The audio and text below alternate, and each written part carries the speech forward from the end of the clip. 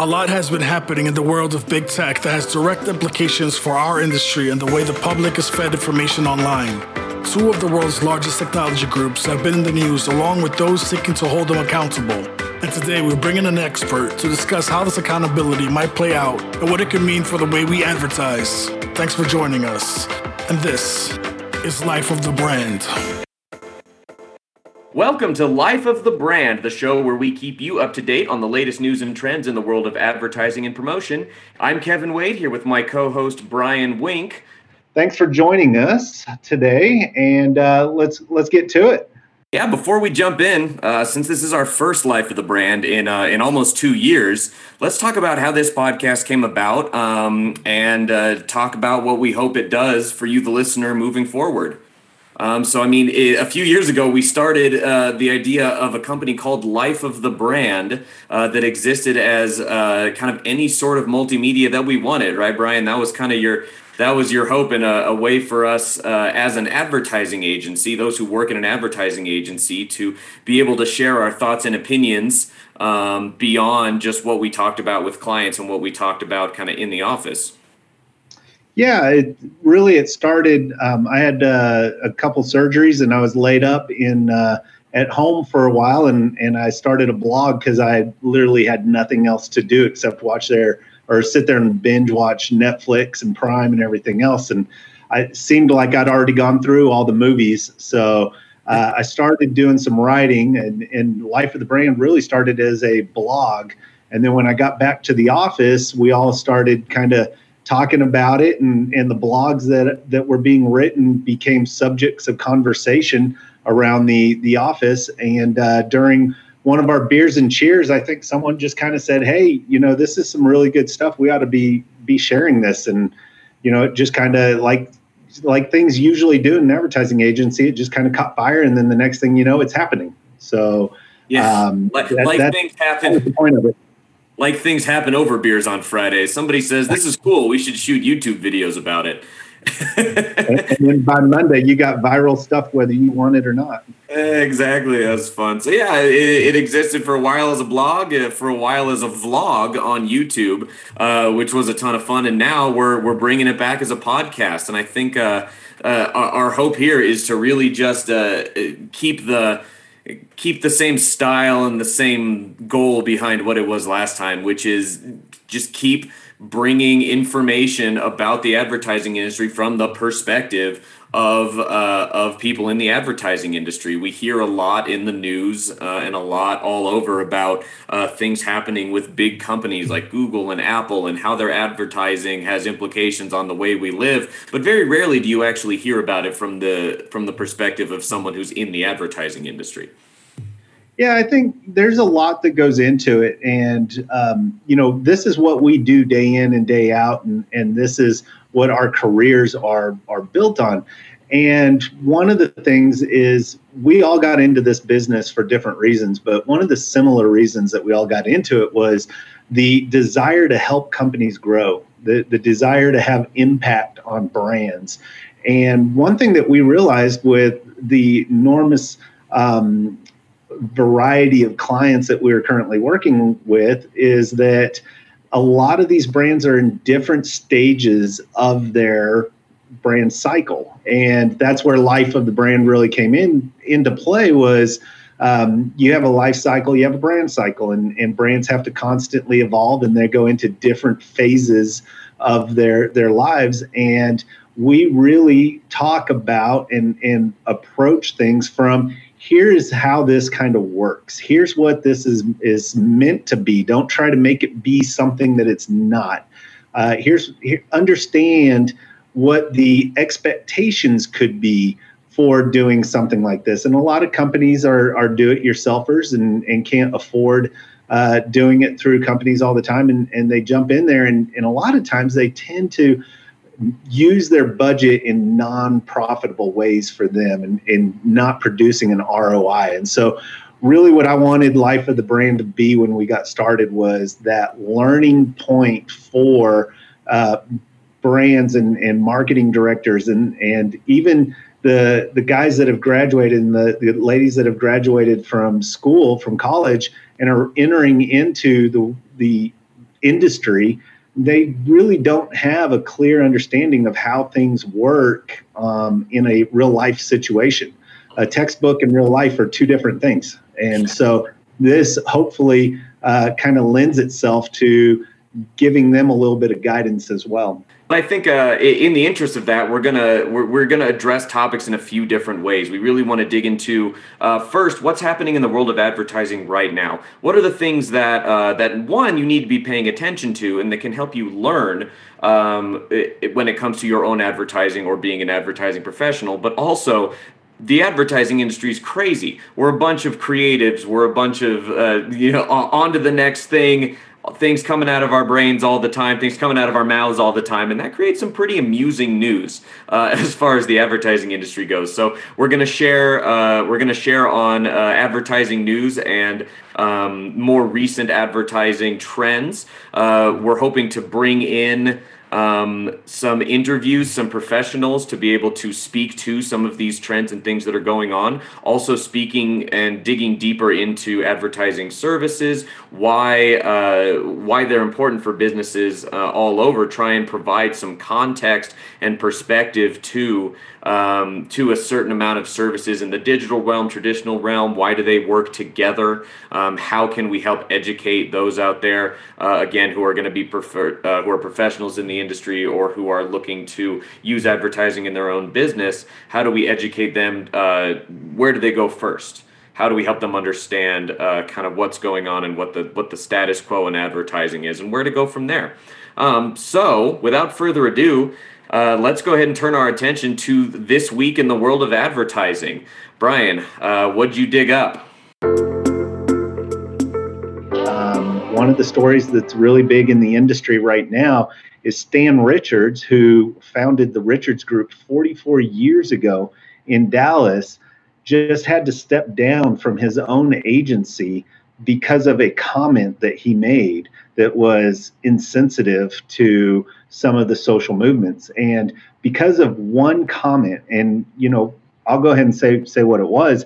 They were inside a meeting and they were looking at an ad concept, and Stan Richards said that concept is too black. No way. Yeah, that's a tough one to swallow right now. It quickly got to the client, which was Motel 6, and Motel 6 immediately pulled their account from the Richards Group. Then it got out to really to the rest of them, and then it started downhill from there, and you can't stop it. But the other accounts that left the Richards Group was Home Depot, the Keurig Group, Dr. Pepper, the Salvation Army, and HEB. Man. One comment got all of that moving. And so, and to Stan's credit, what he said was unexcusable. But to his credit, he is taking ownership of what he said. He's taking responsibility for his actions.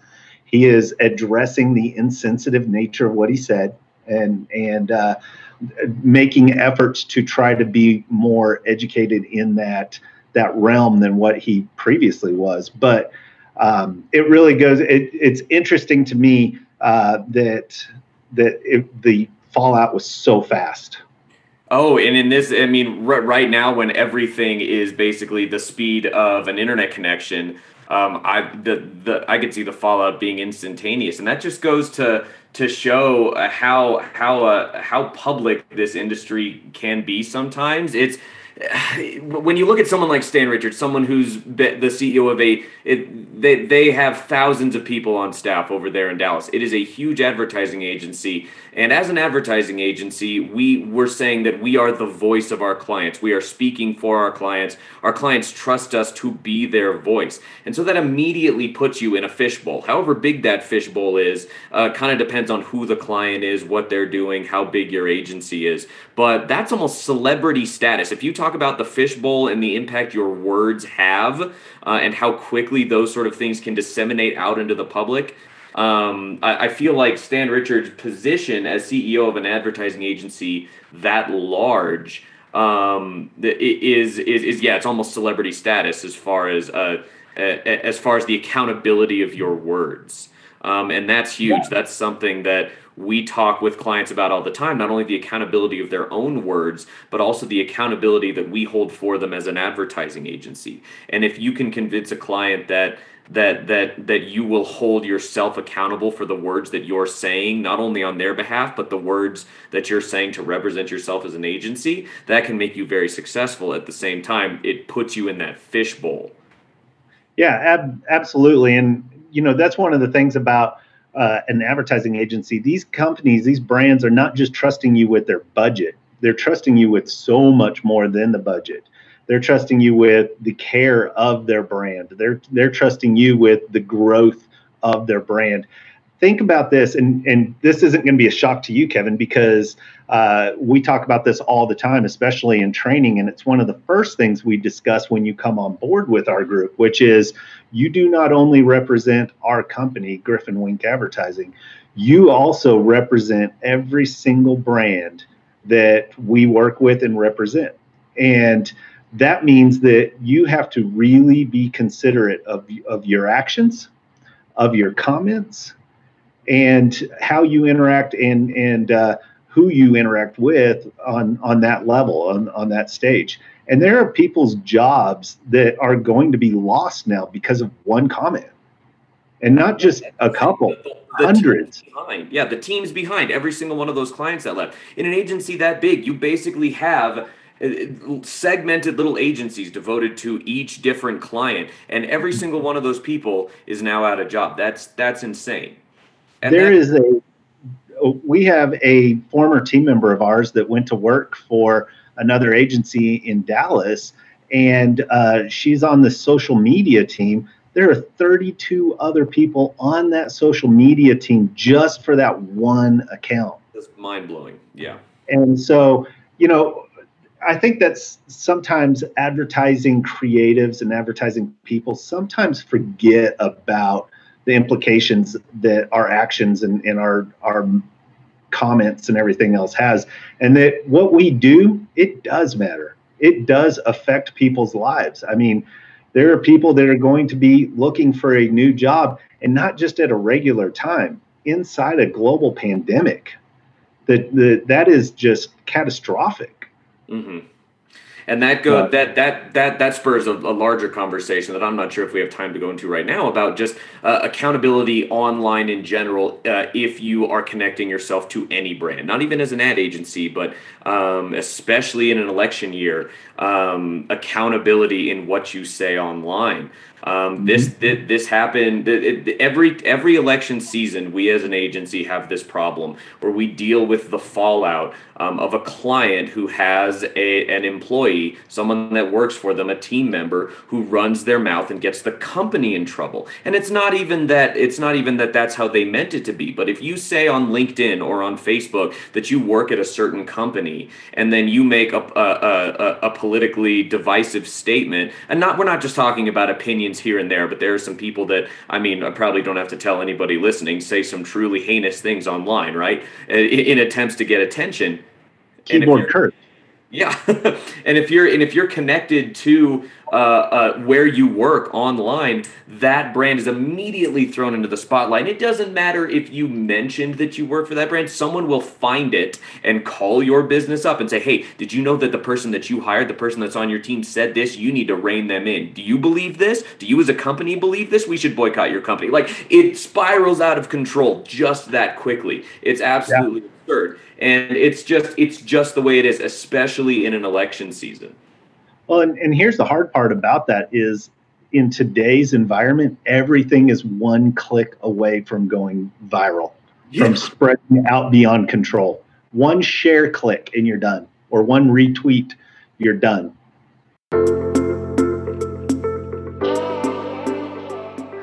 This is kind of advertising adjacent, but I think this is probably the most interesting thing I read this week. So Google's getting sued. I don't know if you'd heard about this, but basically, I may have got an email or two about it. Yeah, right. The Justice Department is slapping Google with an antitrust lawsuit, and I mean it's one of these things where when you read it, you're like, yeah, Google's been doing this forever, and they've fought allegations like this in the past. But the fact that it's like the Justice Department that is now bringing these allegations and is spearheading what is going to be a years long lawsuit, I thought that was pretty noteworthy. So the case was filed on Tuesday. The case was filed on Tuesday, just a few days ago, and the government is alleging that Google used billions of dollars collected from advertisements on its platform to pay for mobile phone manufacturers, carriers, browsers, any third party connected company or service to use Google and maintain Google as their preset default search engine, which they are saying creates a self-reinforcing cycle of dominance and an unfair monopoly. So the idea is that, well, Google, because you're so big, you are just continuing to pay these people for you to be the preferred search provider. And that is creating an unfair monopoly. It's one of these things where, again, you hear that and you're just like, yeah, I mean, obviously Google, being a large company, one of the largest tech companies in the entire world, is of course going to have the money and the power to make sure that their browser is on these top platforms, being used by these top other companies. But the thing that and this is that Google's Kent Walker, Google's chief legal officer, kind of laid out why he thinks that this doesn't have legs to stand on. He says people use Google because they choose to, not because they're forced to or because they can't find alternatives. Like countless other businesses, we pay to promote our services, just like a cereal brand might pay a supermarket to stock its products at the end of a row or on a shelf at eye level. So what they're doing is just business, is what he's saying. This idea that of course we're paying to put ourselves here because we're able to, and it's a product that people already want to use. If this was a product that people did not like, if the Google search engine had become something irrelevant, like a few other not to be spoken of search engines, and various other platforms, but we're still just trying to pay through the roof to get people to carry their stuff, like that makes sense. That's not good business practice. Why are you doing that? All you're doing is paying to have this on here when your product is not something that would get there on its own merits. And what Walker's saying basically is that no, like this is a platform that people love to use, and the fact that they keep using it, even though they have alternatives, it's not like we're locking people out of the market in a physical sense. It's just kind of in a business sense that they are monopolizing all these placements and locking what could be competitors out of the market. But it's not like people aren't still using Google and still value it as the number one search engine in the world. So I thought that was all very interesting. So my take on that is I agree with Google. And, just as a disclaimer, we are a Google agency or a Google partner agency, but most agencies are, as are most freelancers and everything else. Now, here's my spin on it, or here's my take on it is, if you go and you buy a PC, it already comes with Bing downloaded as the default browser. If you get an Android, which is Google, it comes with the Google default browser. What the first thing that people do when they get a new PC is? They change their default search engine to Google. How is that an antitrust? These people are going in and making a concerted effort to take the competitor off and put Google on because Google is providing a superior product. And at the end of the day, this isn't like Ma Bell or the oil industry or any of the other big monopolies that had to get broken up, because at the end of the day, it's not a controlled cost to the end user. It is a bidding system in most cases to businesses that choose to advertise on there. You don't have to advertise on Google. There are a lot of other places you can go and advertise, but if you want to do certain things and hit a certain percentage of the market, then you go to Google, but it's a bidding process. I'm not being forced to spend a certain amount of money. I'm being allowed to use a budget in which I feel comfortable using to attract more business. Now, as far as the end result of Google, the end result is I'm going on to the search engine, typing in what I need, and I'm being provided the information I am looking for. How is that antitrust? You're providing me a free product at the end of the day. Now, Google has a lot of additional division. It's not just the search engine, and it's not just AdWords and all of those things. And I think you could say that there's an argument to be said on some of those secondary divisions. But as far as what the DOJ is going after, I just don't see it. I mean, it can't be an antitrust or a monopoly if I'm going in and making a concerted effort to not use somebody and use these guys instead. Yeah, and to your point, you brought up a great point that actually segues right into the next part of this article from the Wall Street Journal that I'm looking at, is that basically Google says, do you like having our stuff for free? Because if we lose this suit, if this results in what you want it to result in, then it's going to result in higher prices for consumers, because Google's going to have to raise the cost of its mobile software and hardware because they aren't going to be allowed to make that money through the relationships they make. Google provides at its core, at its base function, a free service, which is only maintained through the relationships that they can make with all of these different companies that then place them as the default browser. So yeah, you want to bring Google down a peg, it's going to cost more for everyone. You want us to make a little less money because you think it's a monopoly, it's going to cost more for you. Are you cool with that? And so there was a part here, there's a section at the end here that talks about potential outcomes. So a loss for Google would mean court-ordered changes to how it operates and how it operates part of its business, potentially opening it up to rivals, which then the conversation is great. If you open up to rivals, are any of them going to actually stand the test of capitalism? Are they going to actually be something that people want to use? Or are they going to weed themselves out and Google's going to naturally end up on top again? Yeah, and basically right now the Justice Department is saying we're not even proposing particular remedies, but they're saying nothing is off the table, which also kind of means that nothing's really on the table yet either. They're just trying to get the ball rolling on something that they think could have an impact. But I mean, honestly, yeah. I didn't mean to cut you off, but I think some of this right now is posturing as well. Yeah.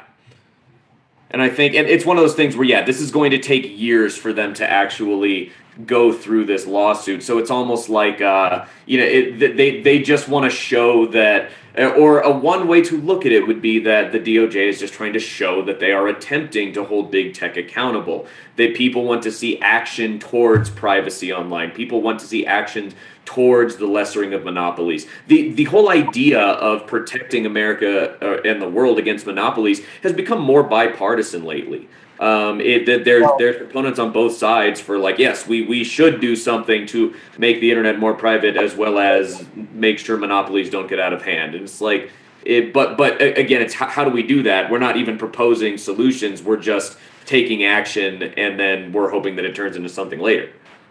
Yeah, and that's the point right there is, if you think the timing of this case coming out is just a coincidence that we're having an election in less than 2 weeks, you're crazy, because people are concerned about outside influence on our election system, whether it be the infrastructure of it or whether it be the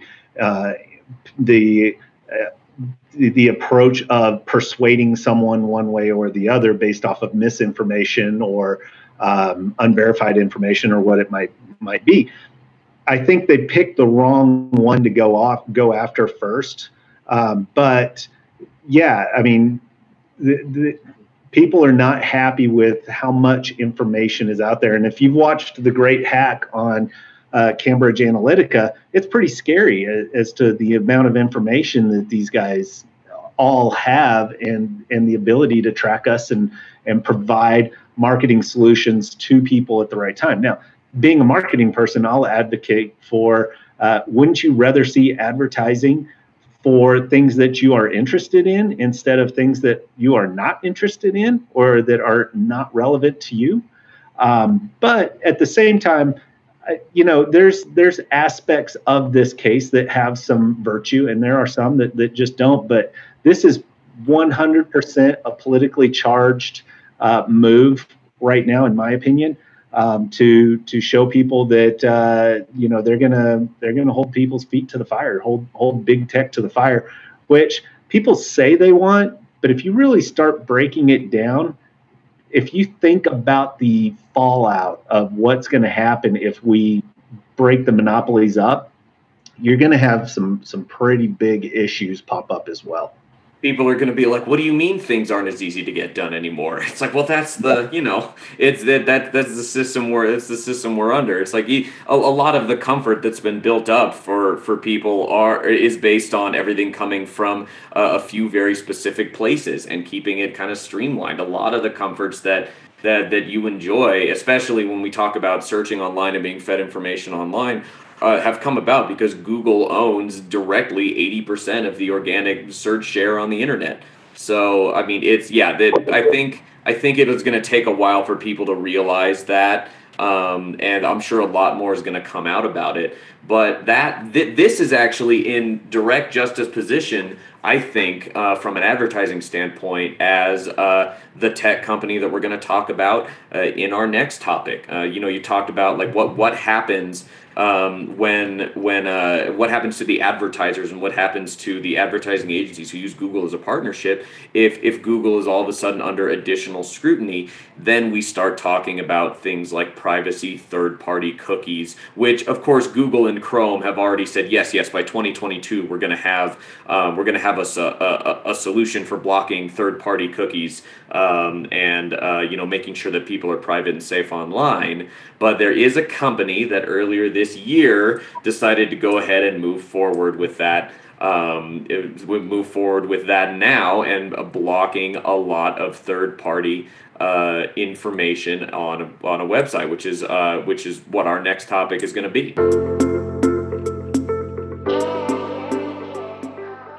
Yeah, for our next segment, we're going to turn our attention away from Google for a second, but go to the next big player that's in that same realm, and that is Apple. In March, Apple and its web browser Safari announced it's going to upgrade their intelligent tracking prevention to block all third-party tracking within the browser. This is creating concern for brands and advertisers who rely on this information for us to place the messaging. So now, a few months on, how is this going to practically play out? That's what we're going to discuss now. And joining us for this discussion is Eric Mayhall. Eric is a search engine optimization specialist who cut his teeth building and curating music industry web forums that garnered millions of visitors a month globally. He now works in the agency world optimizing brands across the country for online viewership, a task directly related to the topic at hand that we're going to talk about. We also happen to share a co-host. Brian and Eric host the weekly political commentary podcast, Leaning Middle, which can be found wherever you listen online. Eric, thanks for joining us. Thanks so much for having me on today. Yeah, so Eric, we wanted to bring you on because of all the people that we work with and around, I think that you are going to be able to speak to this best and help people understand practically what is going on and separate the news and the PR from reality. So the idea here is that Apple came out and they said in a huge push forward to towards internet privacy, all Safari browsers are now coming with full third-party information blocking. You're not going to be able to collect information on people. You're not going to be able to really deliver targeted things based on the information you get from them. And this is a huge step forward for internet privacy. And then that was back in March, and that's kind of the last we heard about it. So do you want to speak a little bit more to what happened right when they announced this? Yeah, absolutely. It is kind of a shocking development. As you all have kind of stated already, the industry has been trending in this direction of protecting privacy of their users for quite a while now. There's been a lot of legal battles, and obviously most people are familiar with the GDPR, which is the big legislation in the European Union.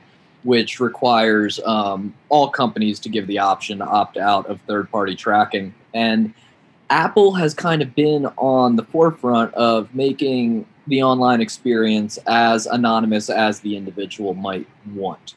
So when they went ahead and announced that Safari was going to automatically block all of that data, there was immediately kind of a panic from within the digital marketing industry, specifically because Google Analytics, as well as a lot of Google ad platforms, relies on all of this data that's kind of just collected automatically. And without that data being collected from Safari, which is, y'all talked about kind of the default option for when things come out of the box is the default browser for iPhones. And since the majority of mobile traffic in the across the web is actually mobile phone based, then you're seeing a significant chunk of the market share actually being taken out. So there was a lot of panic immediately. And then on the capitalist side, you immediately had people working to see how they could come around and kind of undo this and actually work alongside with Apple to be able to supply the analytics that are necessary to continue to have, proactive and positive digital campaigns. Yeah, and I think that from a news side, from a PR side, Apple really wanted to make a showing that yes, we are the first that are making a full committed effort to uncompromisingly put privacy ahead of everything else. And then from the standpoint of, I guess, practical usage, which is kind of what we talked about a little bit with Google, like how does this practically play out and what are the practical implications of it? You had a lot of people that were asking what Brian just asked a few minutes ago. It's like, don't you want advertising that is actually targeted towards you? There's a lot of digital marketing agencies across the country were going, we have spent years trying to make sure that that what we do and the strategies we put together actually target the kinds of people that would want this kind of stuff. But there is still this stigma of online advertising and digital advertising that it's spam, that it's just hitting you with the same message over and over, regardless of whether you want it or not. Why is the internet following me around? Why is the internet telling me that I need to buy this product? Let me make my own decision. But the research shows that practically, and again, this is a free market thing, right? Like this would have fizzled out if this was not working. If the kinds of advertising put in place by these companies that utilized this third-party information to provide targeted advertising wasn't working, it would have fizzled out. So the practical application of brands following you online is that overwhelmingly over the years it's worked itself out so that people get information on the products they want.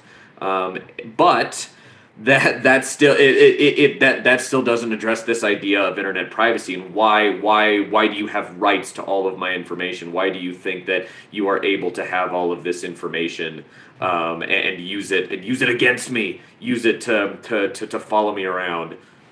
So, Eric, what does this really mean at the end of the day for advertisers? So people, the end user is going, okay, they're protecting my privacy. For advertisers, what kind of implication is this going to have, and where is this going to hinder, and where is this really just not going to disrupt too much at all? So, and you should be used to me putting you on the spot like that. Well, across the board, it is. There are some things that will be affected, without a doubt. Specifically, the effectiveness of campaigns that rely on geofencing and location activity. That's going to be very, very difficult to collect that data from mobile devices, specifically using the Safari browser. Now, that being said, not every single piece of data is going to be blocked by Safari. So there are ways that advertisers can adapt. They'll still be able to understand what device is being used through the browser, as well as basic search traffic. Now, that being said, it creates a new opportunity for advertisers to have to get creative. And I think that's where we're going to see some really unique offerings coming out of kind of the free market side of this argument is people will start to see, okay, how can we advertise to people without knowing their specific location? If we can only use very generalized IP addresses, if we can only use content and their interests, what can we do to kind of make more effective. Yeah, so I think to your point right there, I think what this is going to do is this is actually going to play to the strength of some of the more experienced. And I want to kind of just follow me on this. It's going to take me a second to get there, but some of the more older marketers, because this is basically kind of taking a step back towards when before digital got here, when I got my start in television, and that was really kind of what we did. Well, we know that we're going to hit with this one commercial X amount of people, and with this strategy, you're going to hit them X amount of times, and that's reach and frequency. And you have to put your messaging in place and really take it from a approach where you're kind of shooting in the dark. You have enough light where you can make your target, but you're still kind of shooting in the dark. I think that's where we're going to take a step back as well, and it's not going to be as targeted. What we as marketers have been really focusing on the paid side is not wasting any ad dollars and getting more spend in hit those targets more accurately without waste. And I think you're going to take a step back on that. That's kind of the paid side. Is this going to affect the optimization side at all?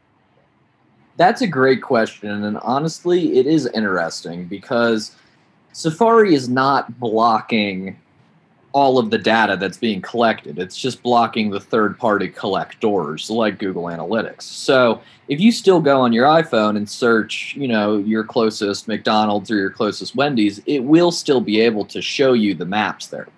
So what we're going to see is a much bigger reliance on organic search and local search, because where, you could be competitive by running geo-fenced advertisements in the past, now you have to rely upon your rankings coming up organically on whatever map platforms that you're searching upon. So if you go to Google on a Safari browser on any device, then Google Analytics won't be collecting the data, but Safari will still be collecting that data to make your online browsing experience as easy and beneficial to what you're looking for as possible.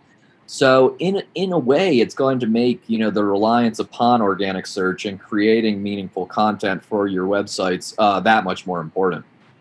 Yeah, I think from what you two both said, it seems like it's going to go back to survival of the fittest. This is going to be a little bit of advertising Darwinism, a little bit of tech Darwinism, whereas over the last 10 years or so, it's been survival of whoever knows how to use Google best. And so this idea that a lot of freelancers and advertisers have appeared who have become very savvy in these certain specific third-party platforms that allow them to place advertising. I think that's where a lot of this stigma comes from, is there's just this idea that like everybody and their intern is just going to has just been using Google to just throw ads at me. So now there's going to be a lot more reliance on that traditional strategy, what used to make ad men really stand out and very unique, and why a good ad agency was something to be revered, because they had the strategy and the creativity to use what was available. Like Brian said, they were so good at hitting the target that they could shoot in the dark and hit it because they knew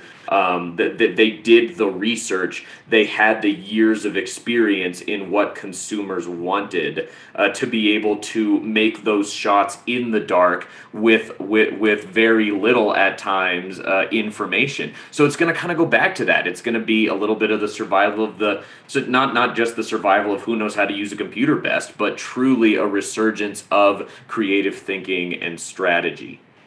Go ahead. I was going to say you hit the nail on the head, because also to keep in mind, this isn't blocking anybody's ability to go into Google and set up a campaign like they always have. Where it becomes tricky if somebody's using Safari is you're not going to be able to see conversions. You're not going to be able to see how your ads are effectively, working. So that's going to mess with a lot of the ability to make real-time adjustments to campaigns. So like you said, in terms of survival of the fittest with the organic side of search, that's going to be the exact same way for the paid side of digital advertising as well, as we're going to see the people who really do know what they're doing still have decent and solid success in terms of serving ads. But the people who are relying on smart campaigns or relying on Google suggestions based off the analytics they've received, they're going to be hurting in a very big way.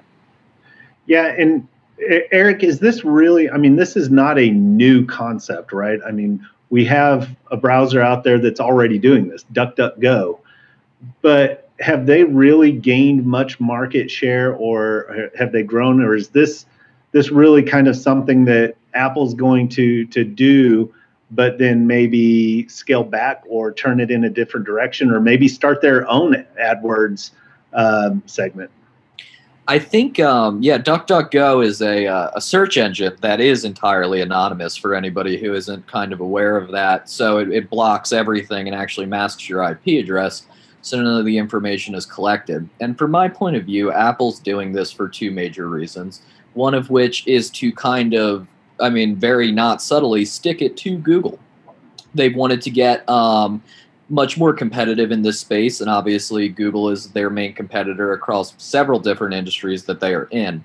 So by doing that, it helps them kind of create a market space where they can enter, as you said. But then the flip side of that is also, this is a really good public relations move, because a lot of people are worried, constantly.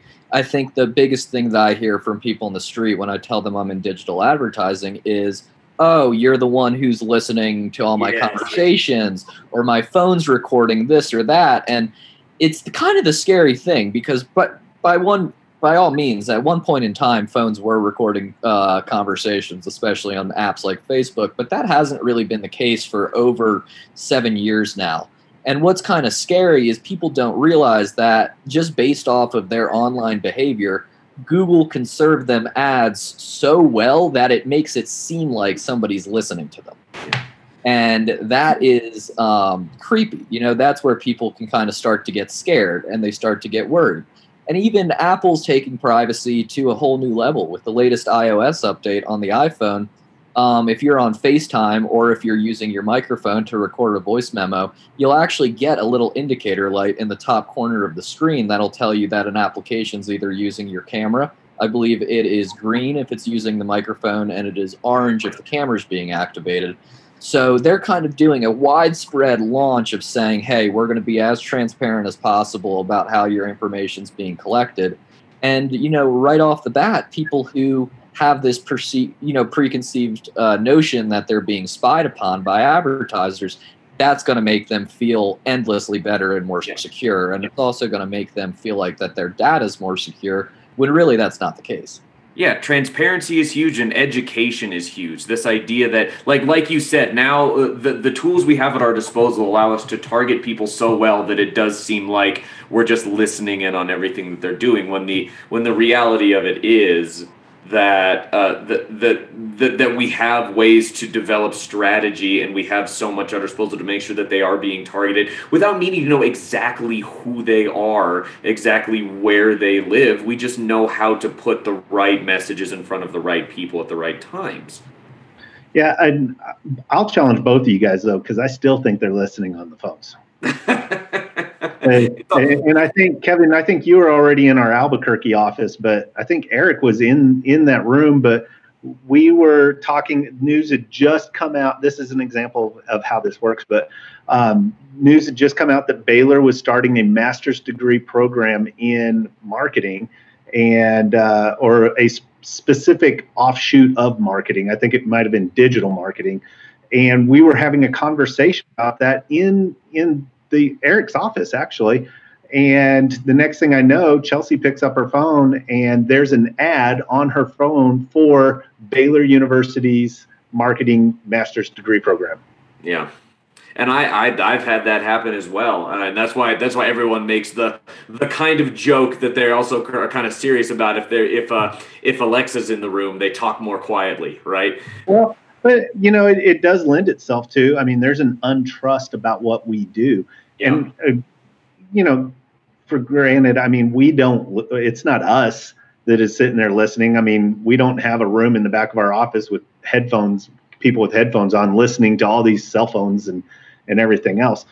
But it is the fear that it is gathering information. It's probably not gathering information as much as she works on a Mac. Her phone is connected to her computer. She was doing a Google search about it. Therefore, it probably got in through that way. But I think it is something scary. And I think Eric's kind of right. I mean, there's a part of it is a PR move.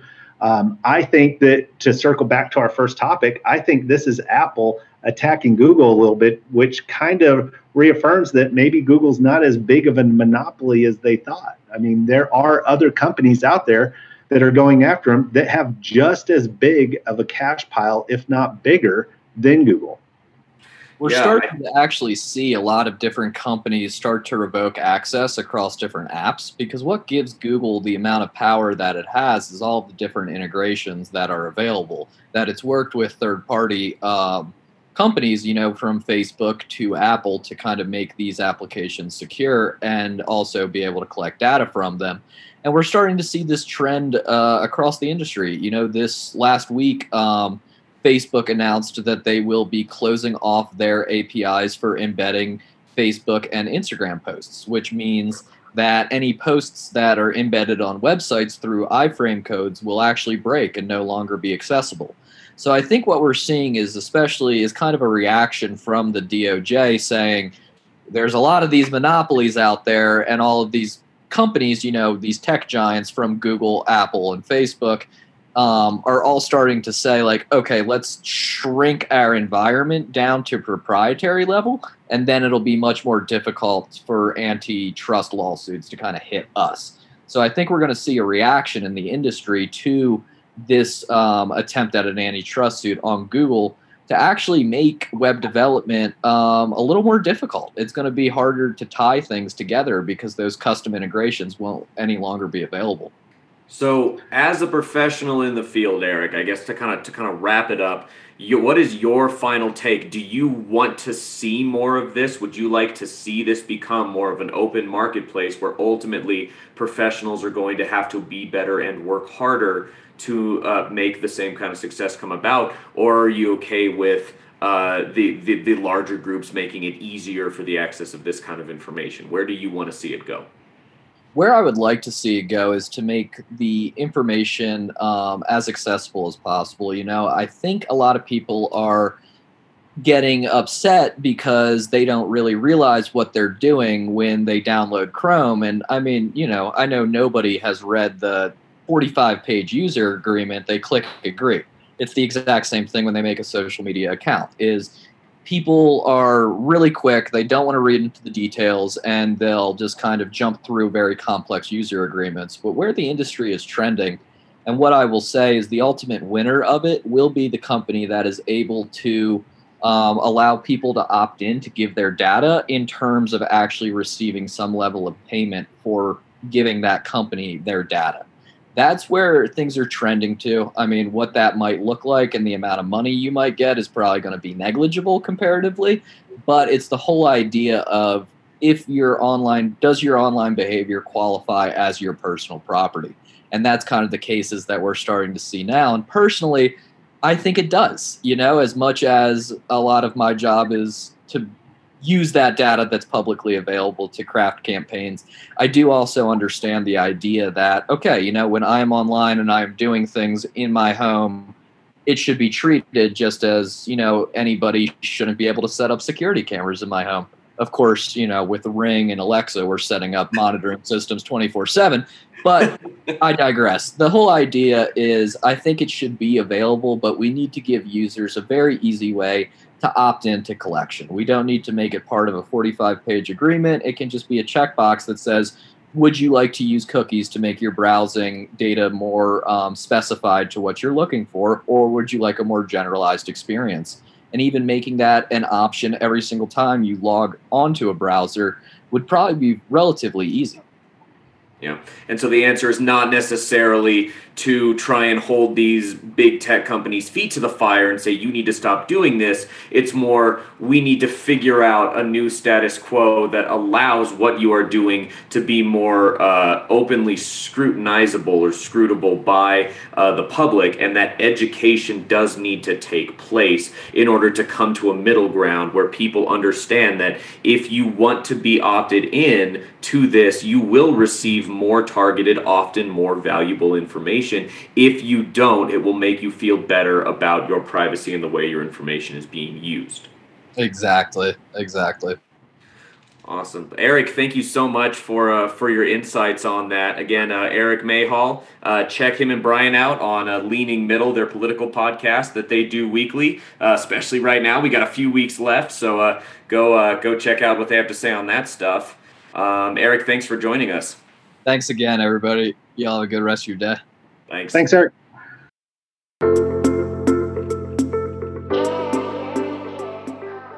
All right, well, that's all for today's show. And as we close, we'll leave you with some wisdom from years past. We like to say that famous ad men often became so for the merits of their words. So in the interest of that, we'd like to end every show by leaving you with a little bit of wisdom from those advertisers in the past that had that something extra when it came to strategy, came to words, something that we can all learn from. That quote today comes from Scott Cook.